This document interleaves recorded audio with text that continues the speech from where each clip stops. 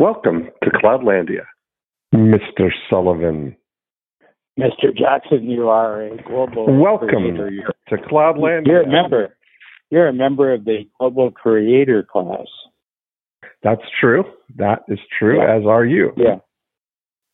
Handshake, maybe a secret handshake, maybe tattoo. Tattoo. That's all we need. Or particular words that when a person says particular words, immediately you know. Uh-huh. Yeah. Yeah, it was I think that's true. Yeah, I think it's true. And it would be interesting to take this backwards in history. So for the readers who don't know what we're referring to here, Dean Jackson, Mr. Jackson, Captain Jackson, sent me a link regarding the growth of an internet-based professional and amateur creative class, and these are people who create content specifically for the purpose of a growing audience that they're creating in some way, in some form, on some platform within the Cloudlandia, the expanding borders of Cloudlandia, the expanding territory of Cloudlandia, ever expanding. Never ending. Yes. Never ending. Yeah. This is a couple of things. If we went back to the beginning of a technological breakthrough, a communication technology breakthrough, you in much lesser numbers, you probably had the emergence of, those folks. As a matter of fact, my goal when I first started the company was to take advantage of what uses of the microchip we're going to do to create more kinds of entrepreneurs in the world. This was in the 1970s. So, yes. I mean, but this one is just from a capability standpoint, what an individual can do today using the multiple different kinds of tools that are available. They, as an individual, can appear today and have the impact that would have would be equal to an individual who was the executive or the leader of a powerful organization, with perhaps hundreds and thousands of people 100 years ago. Do you think, Dan, I was thinking about this just the other day, because I was watching yesterday, actually. I was watching a show on History Channel called The Foods That Made America.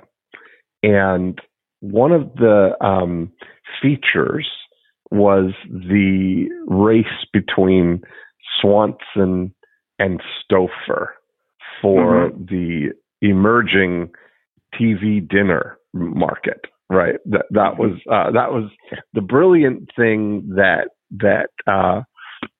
Swanson did was named the category TV dinner, where they could have everything. And there's an interesting story about how they ended up in that business in the first place. Apparently, the young son of the elder Swanson that started the company, turkey business, frozen turkeys. They had all the kind of frozen turkey market. He came in very, confident and made this bold bet on he wanted to dominate the frozen turkey market.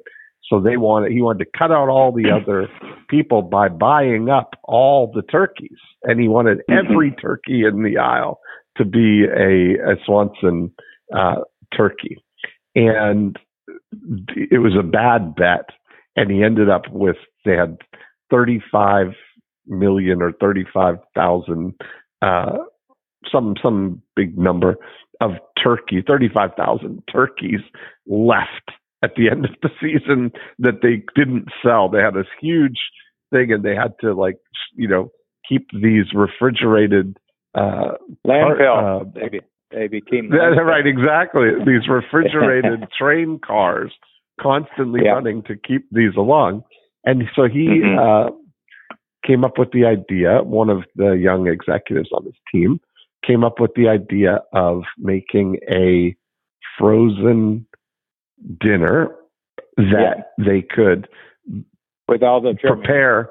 With all the trimmings that somebody could put in the oven and eat there. And then he had the brainstorm of calling it a TV dinner. And it was an immediate hit because it just hit at exactly the time when TV was just like the early 50s was right after the war, when factories could get back to making things. RCA and all these companies went into making TVs, and the number of television sets went from, some low number in 1950 to some 80-something% of households having a television by 1959. So it had the attention of everybody there, and he picked the right horse. But that led me to thinking about you. It also had the support of a fast expanding habit on the part of millions of Americans. Yes. In the evening. I mean, and that started really with listening to the radio, but right. If you go back, Tim Wu does a great job.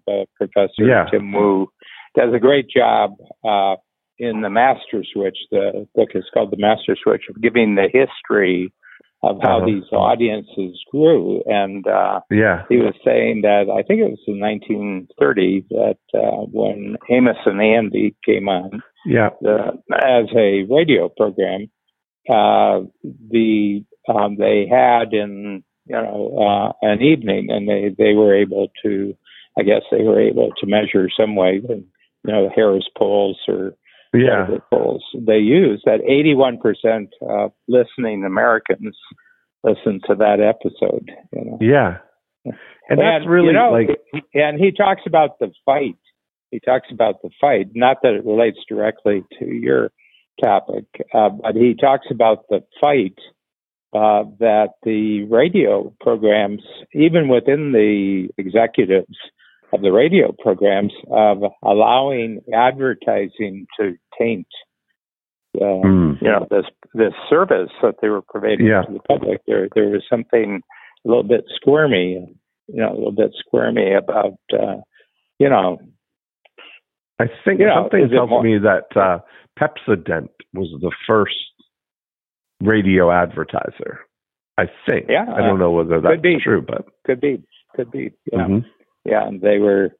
Yeah, but this was all. This was all new territory. This thing. First of all, that you started to get mass audiences of Americans that you could predict exactly what they were doing between this hour and this hour in the evening, and that there was something that was undermining their experience, and that is to create meals from scratch.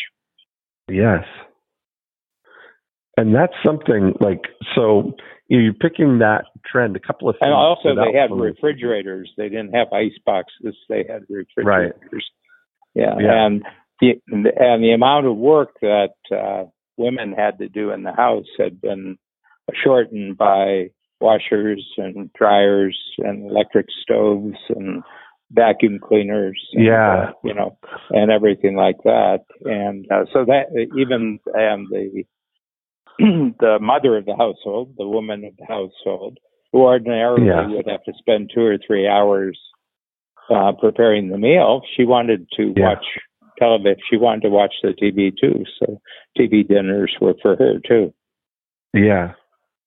A couple of things stood out for me about that. 1950, let's say, or going into the 50s, 70 years ago, that there were three choices of what to watch at any given time in real time. You could watch NBC, ABC, or CBS. That was it. And everybody was watching the same show and eating the same TV dinner. That's what your option was. And I thought about how much that's changed now, like, because we were sitting watching this, and the the problem that we have right now in time is there's an infinite choice of things for us to watch. We have anything. You could literally watch anything you want on your device there. So that led me to think, because I've mentioned this before, but I want to have this conversation with you about the microchip. That do you think, it kind of struck me that the microchip has brought us as far as the microchip is going to bring us, that the increased opportunities over the next 50 years, because that's really what it's been, right? You recognized it in the early 70s, right? 45 years ago, that you caught the very beginning of it, which brought in the, calculators and personal computers and all of these things that the microchip has brought us to. But do you think now that it's going to be the microchip that has that impact over the next 50 years? Is it that continuing evolution of that, or have we reached a new thing where that has reached the top of the asymptote, that it's constant, just improvement, but that's not going to be the impact thing? Well, I think one thing to support your question is that you almost never see any news these days about new microchip doubles in power. Intel suddenly releases an even faster microchip, but in the as late as the early 2000s, you were getting that news. The Pentium chip. You had all these things, and I think it's it's kind of like talking about if you use the microchip as an example. See this man that I read from, he's from the Manhattan Institute, which is a think tank mostly devoted to capitalist endeavors, research into capitalism. But there's a writer there. I'll have to look up his name. But he wrote a book called The Bottomless Well, and he said the microchip is a further refinement of the use of energy. So if you think of a microchip, how powerful.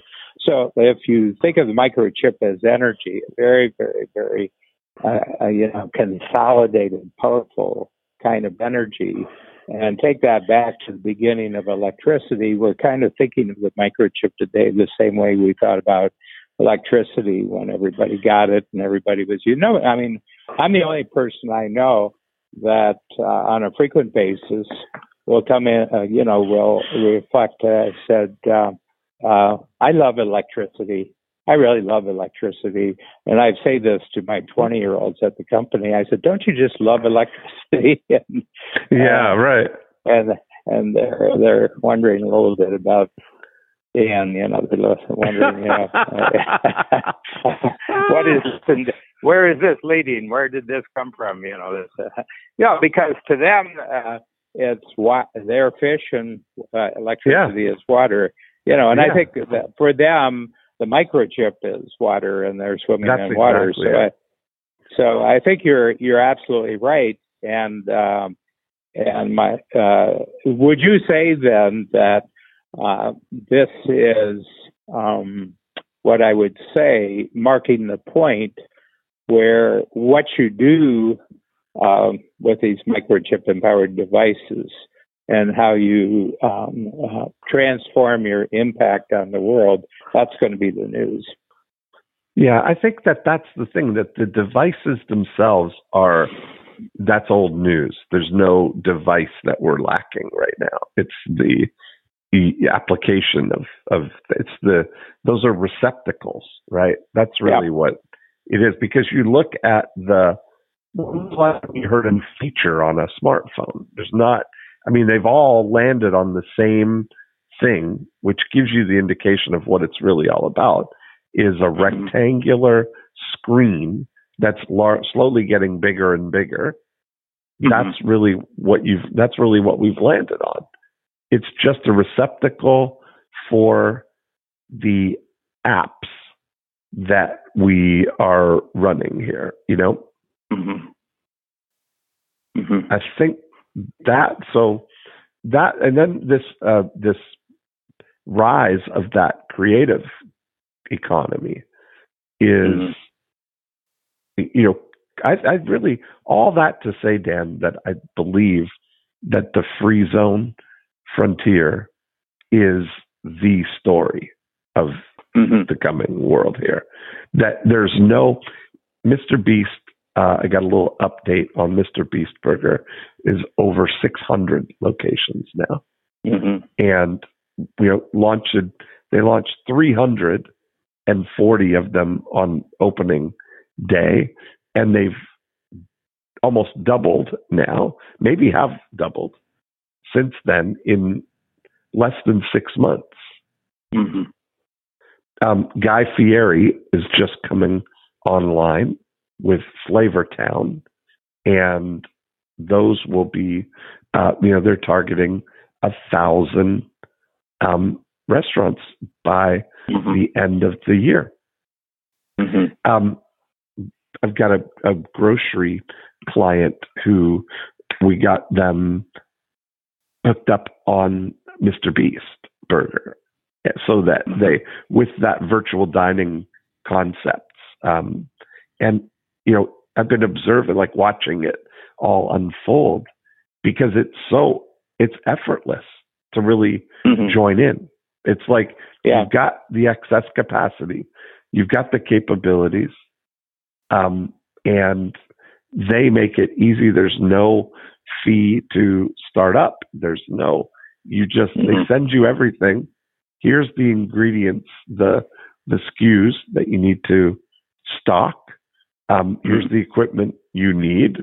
You got to send us, pictures of your equipment. You've got the equipment. You've got the thing, and they send you videos on how to make everything. And Dan, these videos are literally as if it would be like me holding the iPhone on you and you saying, "This is how to make my favorite, turkey sandwich."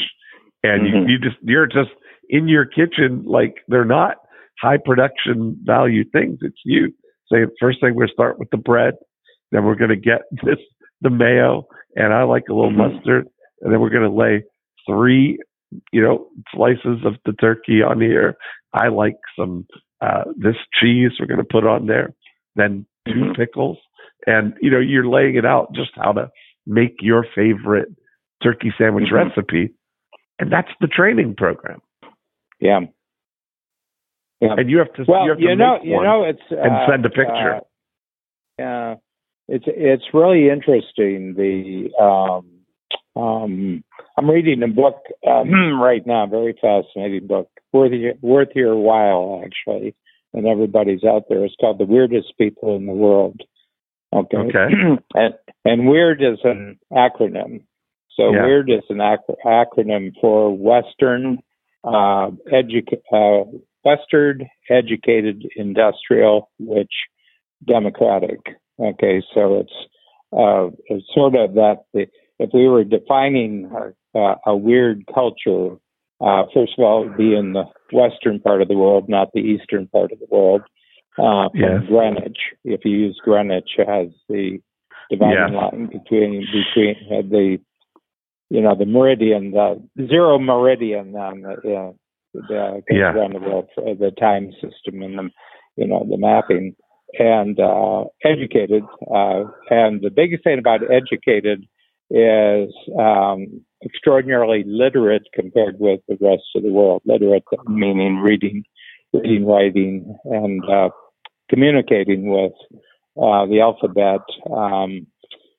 Industrial, they're technologically advanced, richer than any historical record, and democratic. They're not, and that's a pretty loose diagram, and you can fit an enormous number of things in it.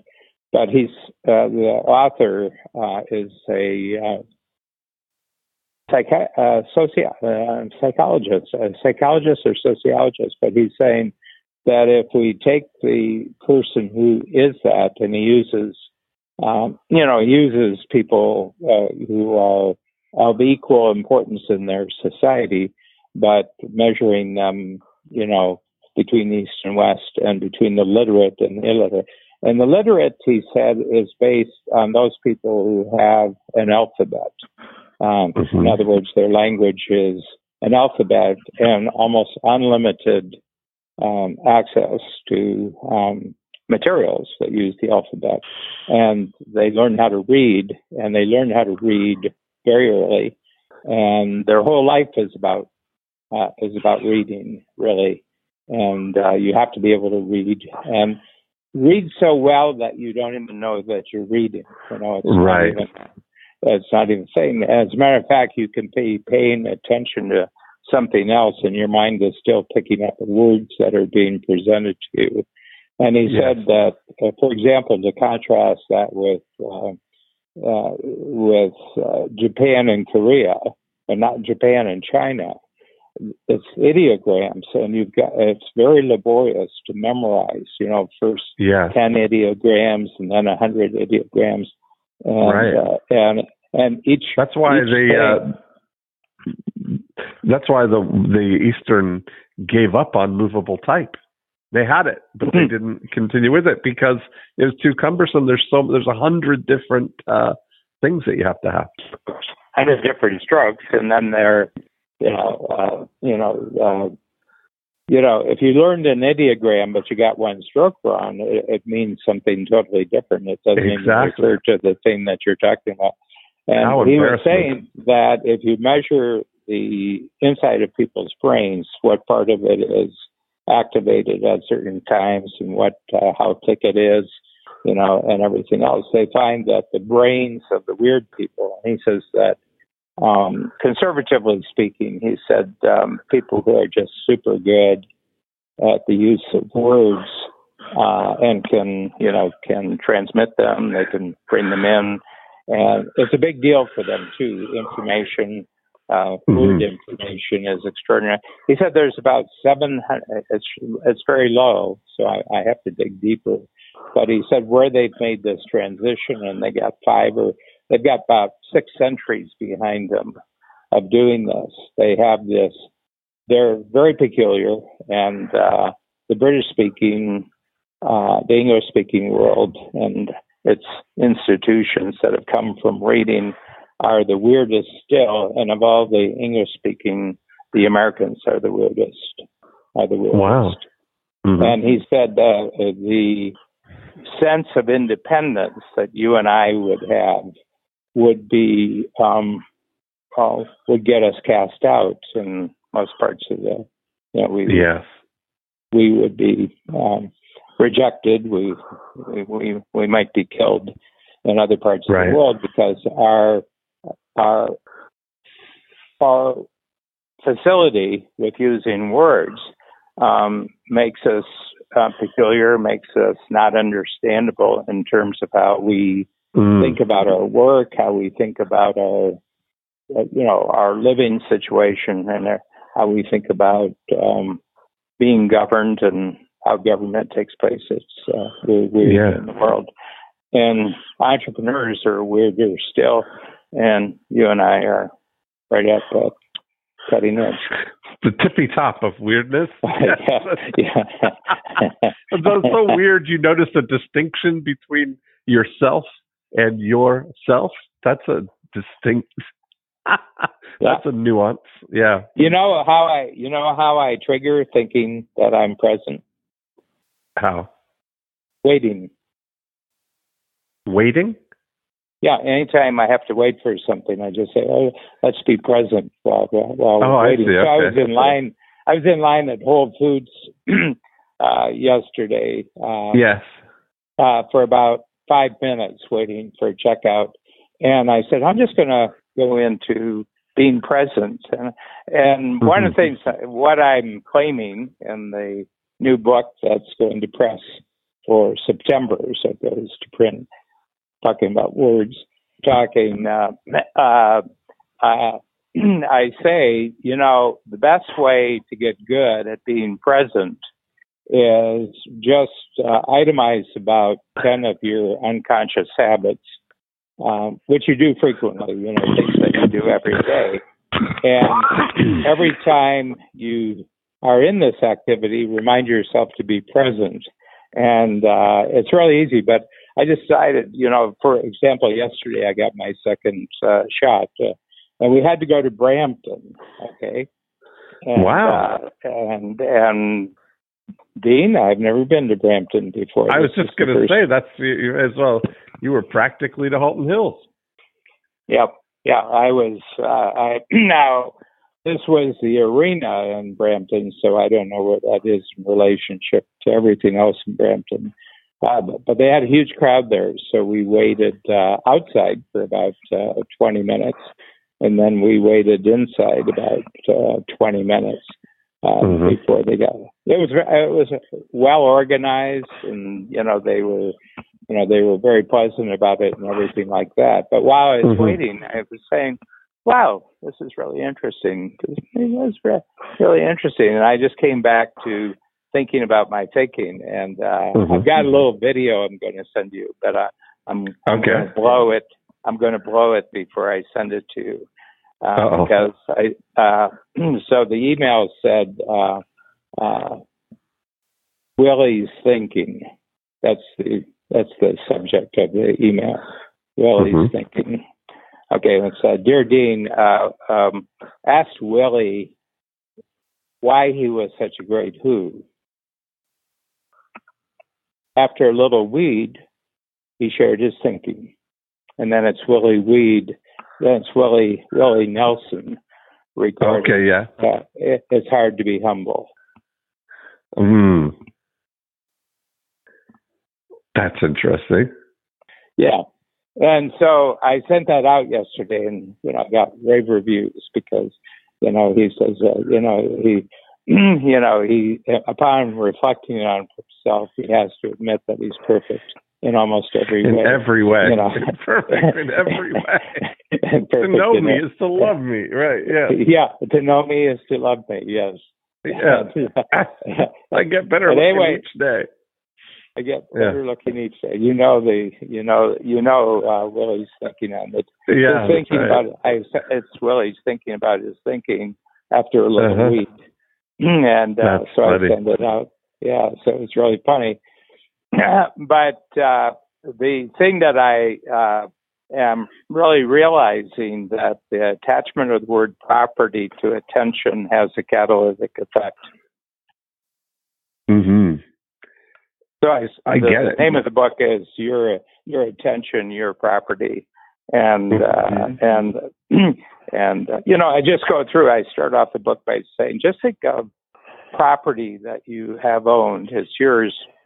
Things that you've owned for yourself throughout your life, and what are the emotions and the feelings and the thoughts you have related to property? It could be about anything. People have different things they attach they're committed and they're protective about certain kinds of property.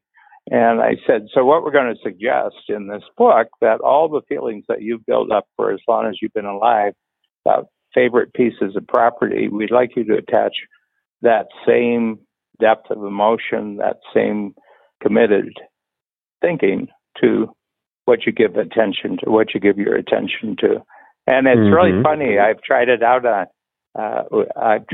on some people, and it jolts them.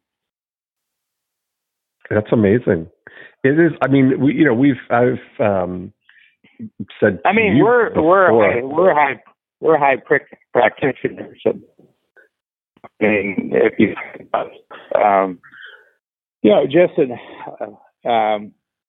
if you've simplified your life in some way, it's because you have made a decision that what you're no longer doing wasn't worth your attention. Right. Yeah, that's this is the, it's along that lines of realizing that the crown jewel of our, of the being present is our attention, that it's our attention, that our attention is 100% engaged at all times in something. And it's either seeking that engagement or it is you are engaging it. And that's so that's kind of the good news is it becomes about, and to the extent that you can wrangle your attention in better ways, like I just think fascinatingly that imagine what you've done with now whatever period of time you're approaching with no television, that you're 3 years create, at the end of July. 3 years at the end of July. So in that 3 years, let's call it, how many hours did you say a week? 800 a year. 800 a year. 800 hours a year. Yeah. So you didn't create an 800 hour a year void. You created an 800 hour a year vacuum that you have now filled with more opportunity to think about your thinking. Yeah. Thinking about your thinking or reading or whatever. Or being in discussion, discussion. Or, creating new thinking tools for other people. Yeah.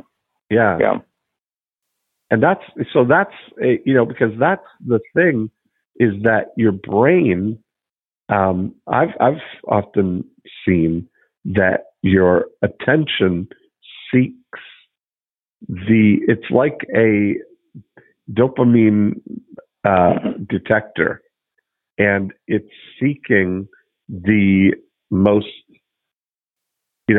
effortless way to get that dopamine. And it will lock in on that thing. Kind of like a rat with a button. Okay.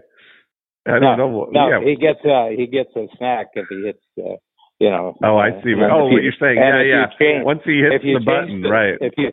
If you change the sequence, they'll get really frustrated because they start hammering it, and then almost accidentally they hit the right thing, and then they experiment, and then they've got the new formula. The new formula mastered, and they do it, and it shows that not getting that. I think the hit is the treat, but I think the hit's probably dopamine too. Yeah. Hit the button twice, chase your tail, hit it again. That's the formula, right? Yeah. Whatever you got. Yeah. And I think that, this book, The Weirdest People in the World, he talks about that all of us are the beneficiary of about 300,000 years of humans basically working out things. In other words, and strictly for a more, he says, he kind of puts it together. He said, survival is the central issue, and then less energy, what I would say, to survive, we want to do it with less and less energy. We want to do it. So we're a long way from survival. We're a long way from having to be concerned with safety, and we're moving up. And I think that what we're doing is we want to make meaningful, purposeful creativity more and more the thing that drives our dopamine. Yes. Yeah, you think now that our level of minimums is much higher. Like you think about now, I was thinking about that. 1950, they said, excuse me, about television, that by the end of the 50s there were TVs in 80-something% of homes, and more homes than had some that didn't have indoor plumbing. That's exactly right. Yeah, more than had indoor plumbing. Yeah. When you look at it now, what we would consider to be bare minimum subsistence level kind of things would include a house with air conditioning and central heating and plumbing and electricity and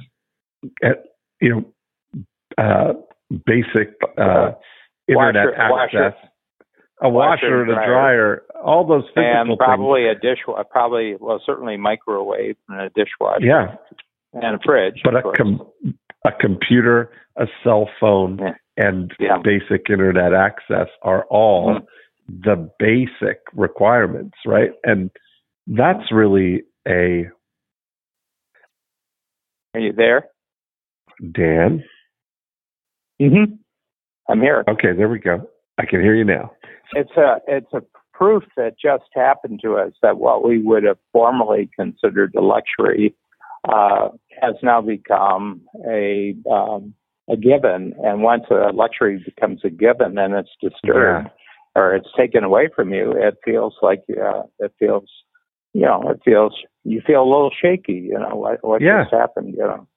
Well, you just think about what I was cleaning up a shelf, Dan, and I found a box, a CD set of your Pure Genius program. And it dawned on me, I wouldn't know where to go with it. Like I don't have a device handy What would you do with this. What would I do with this right now? And I was thinking about like what you just said. Like, do you remember recording that Pure Genius program? And you remember what had to go into that? Like, you did it in the studio? We did it in there. It's what's his name? The Nightingale Conant. Yeah, Nightingale Conant. It was their studio, which is 10. It's 15 miles or probably a half hour from our home in Chicago. And we went in the studio, and they had, they were all prepared, and it was Q. I think it was the whole thing was Q&A. So they had a producer and sort of a narrator who did it. Yeah, but it was very laborious, and it was over about 3 sessions. I think it was about 3 sessions. Yeah. And then what had to go into that being distributed? Like that, not anybody, it wasn't that you were done with it. Now they had to go through physically producing CDs for people to, when you first did it, it was cassette tapes, or was audio. It was just audio, just audio. Audio cassettes, yeah. But I think there 8 or, well, I don't know how many there are, but in the set, maybe 8. And but you imagine then you had to distribute those, right? Yeah. And now when you look at, you think about now the onslaught of something like 200,000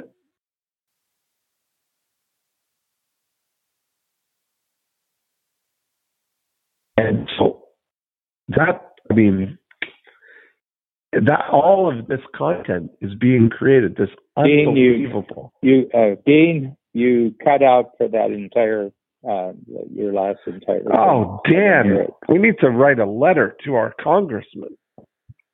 Yes. I'm going to have my people talk to some people about this. Some people, yeah. I mean, this is. Yeah. Well, give you an idea.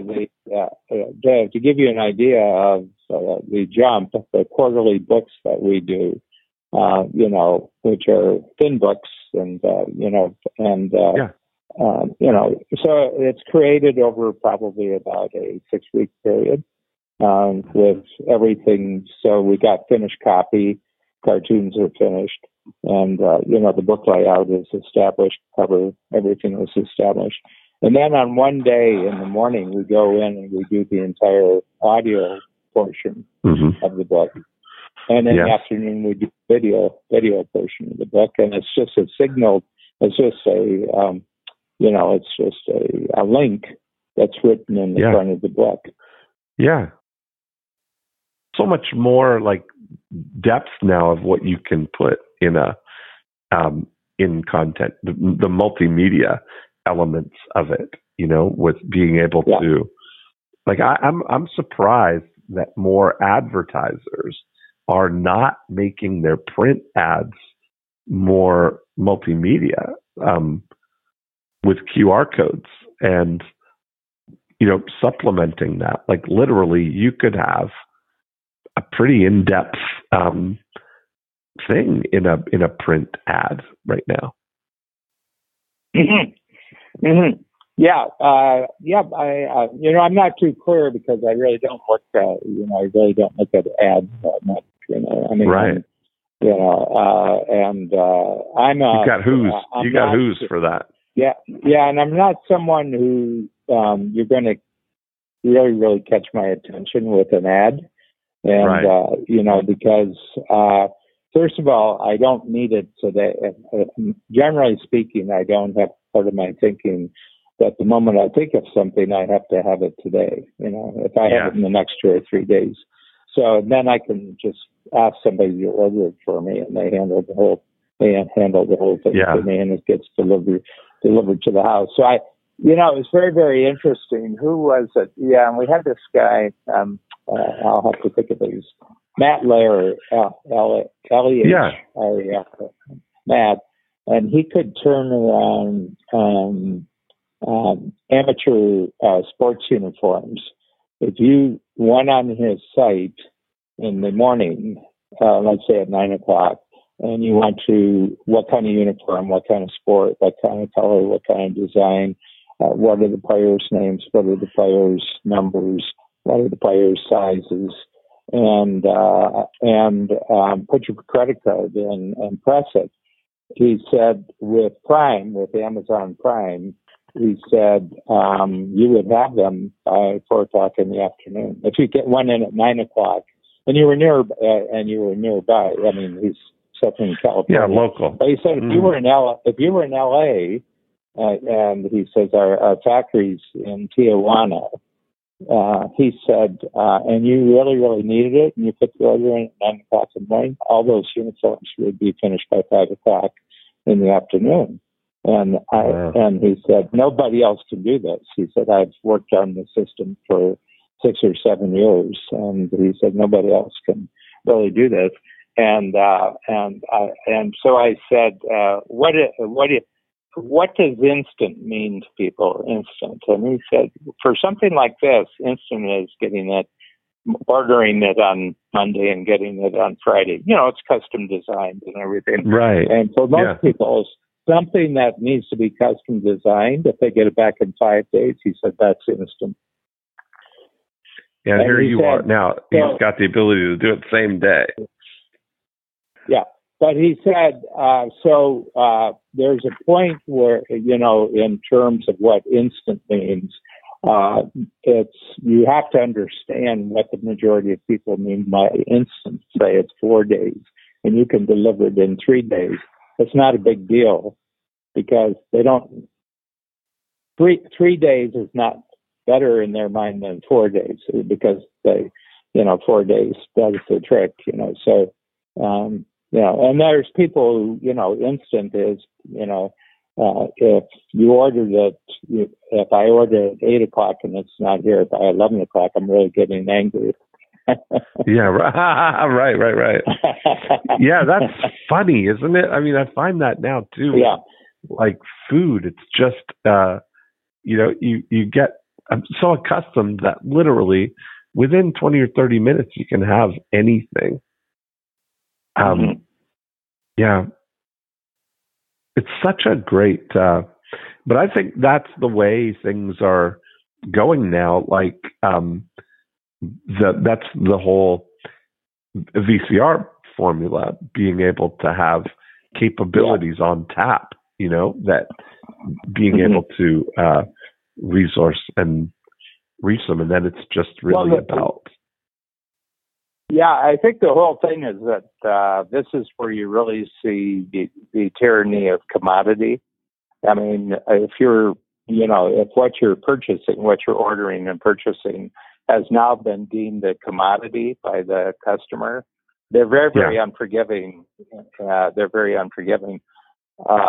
And what I get from, the lead into our conversation today and the package you sent me, the link you sent me during the week, is that there's an enormous amount of flexibility if you're in the creation world. And what I mean by that if it didn't exist before and you're creating it, people's notion of timeliness and that is very much relaxed, Yeah. People are knowing, well, this is being created new, of course it's not going to be here in an hour, So my sense is that anything that's a commodity, so if what you are doing is, whether you consider it a commodity or not, other people in your industry think it's a commodity, it doesn't matter. It's what the person who is the check writer who's ordering it thinks it's a commodity. And there's no patience for delay in the commodity world. Yeah. There's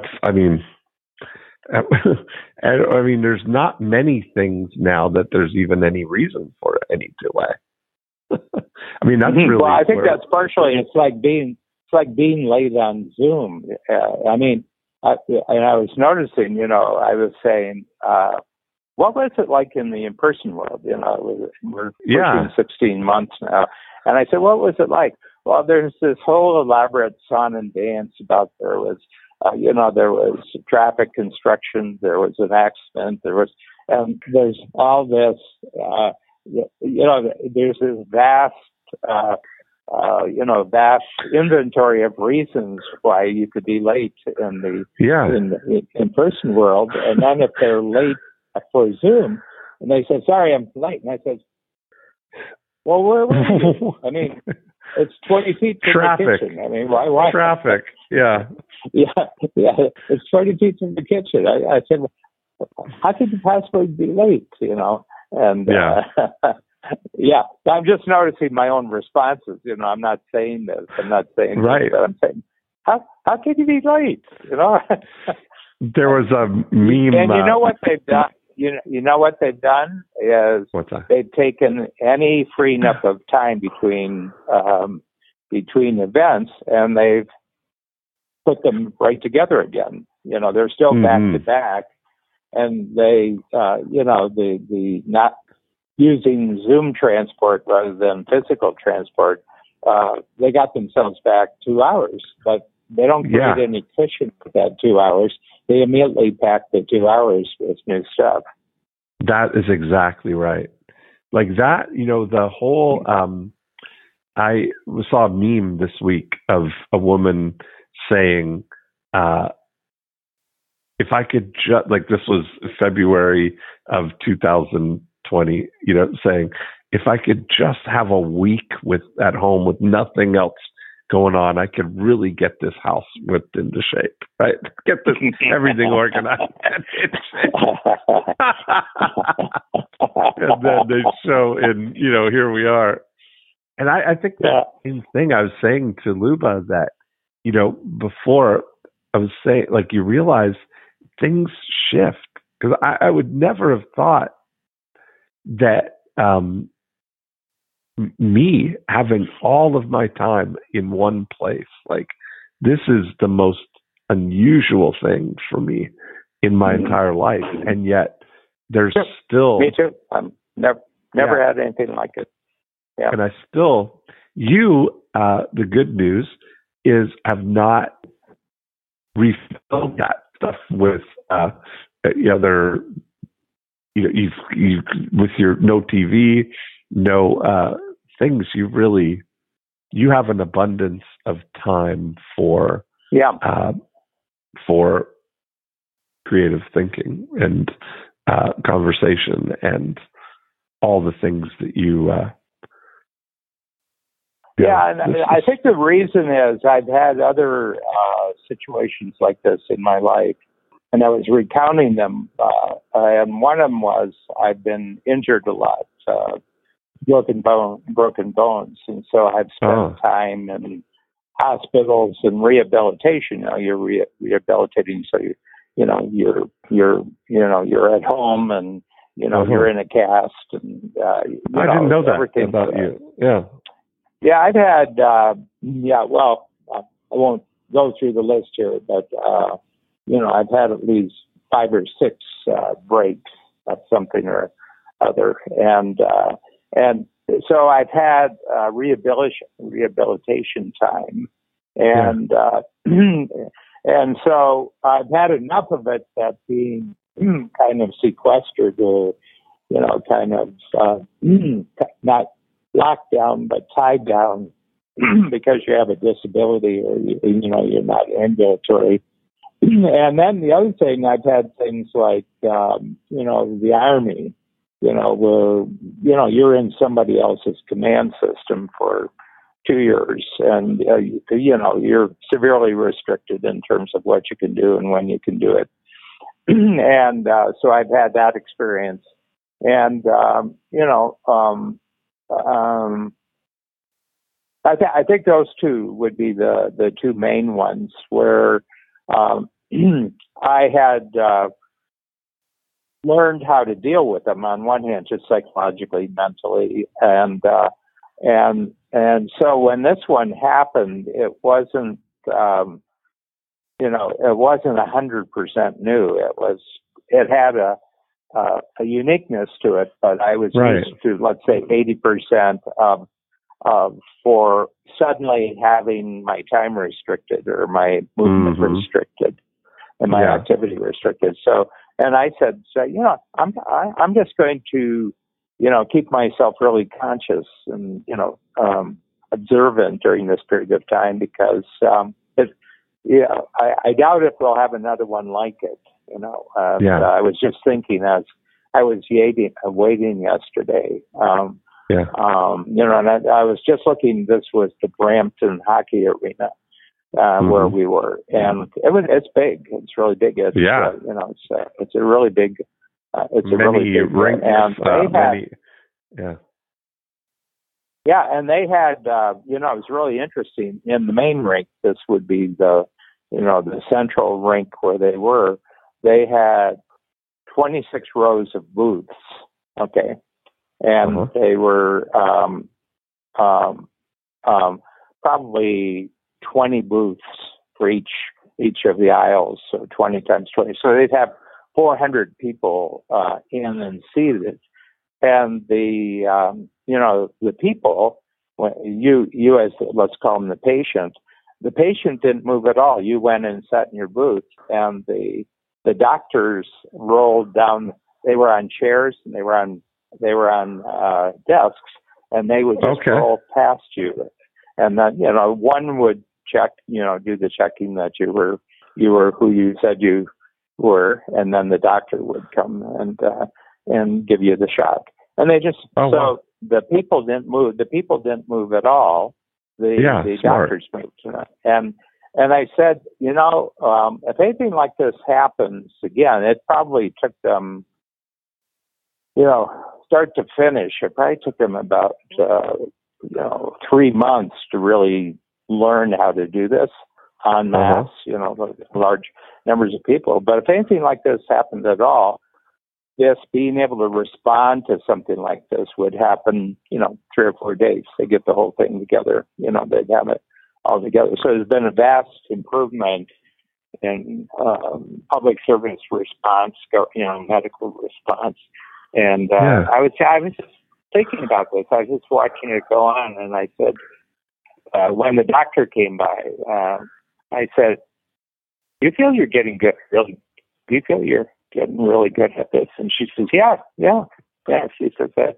She says, "I've improved a lot." I said, "Oh, I've improved a lot." No, I was just, I just said, it's really interesting stuff. I mean, quite apart from, crap, we got to get the vaccine shot, and why has it been so late and everything. I said, right. hey, you're involved deeply into this. Are you getting better? And she says, yeah, I'm getting better. And I said, that's terrific. That's good. Did you? No. I got her to think about her thinking. Right. Exactly. It's getting better. Yeah. That's funny. So you're fully. So I forgot to wear a short sleeve T-shirt. Because they get you in the upper arm. I have. You're a troublemaker. My uniform, and So I said, "Do you want me just to, take it off on this side?" She says, "No, I just pull the neckline down," and I did. And she says, "No, that's perfect." And I did that, and so I was funny, but it's a beautiful thing to see large numbers of people come together for a single purpose, and then to really develop all the systems and the movements and the handoffs and everything else. I thought that in Brampton, I was much more impressed with Brampton. This is my second shot.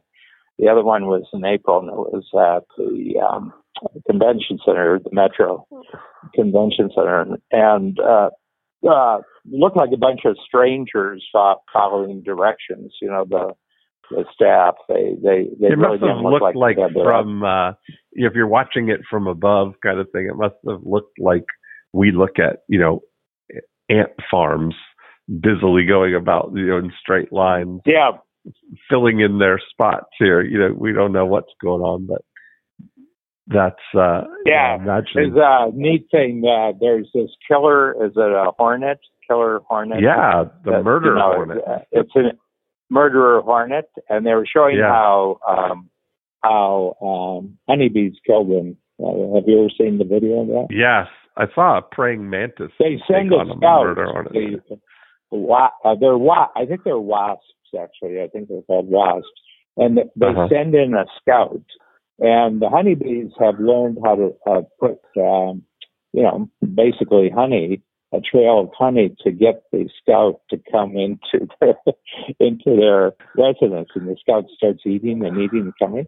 And then about 500 honeybees just jump and make a ball. The wasp is in the center of the ball.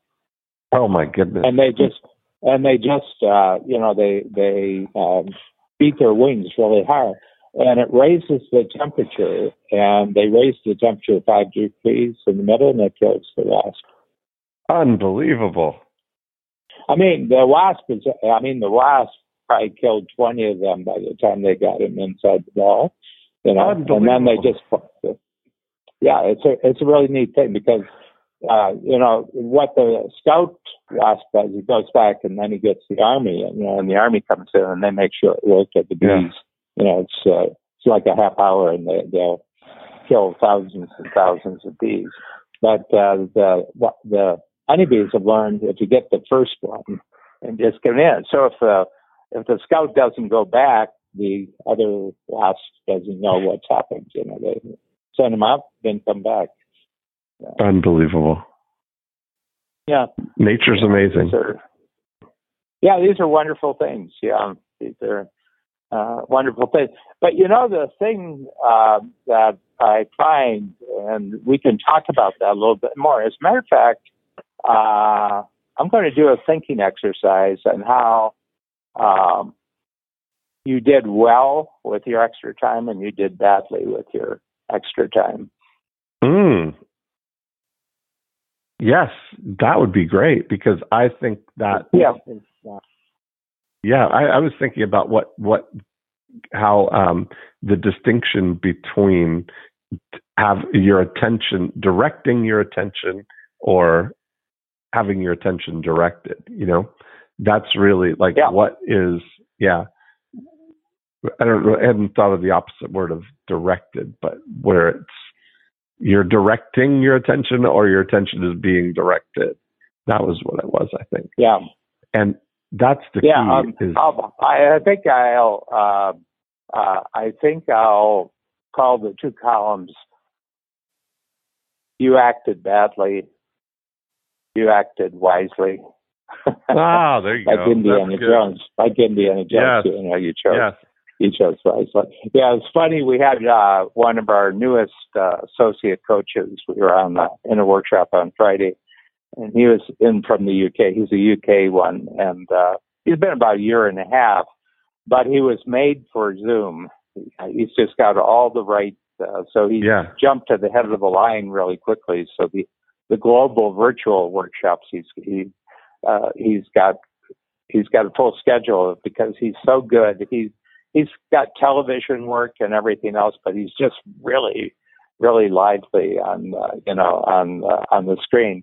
And his name's David, and I said, David, can you talk about what it's like from being supported by Backstage Who's as you're doing this? And he says, wow. He says, well, I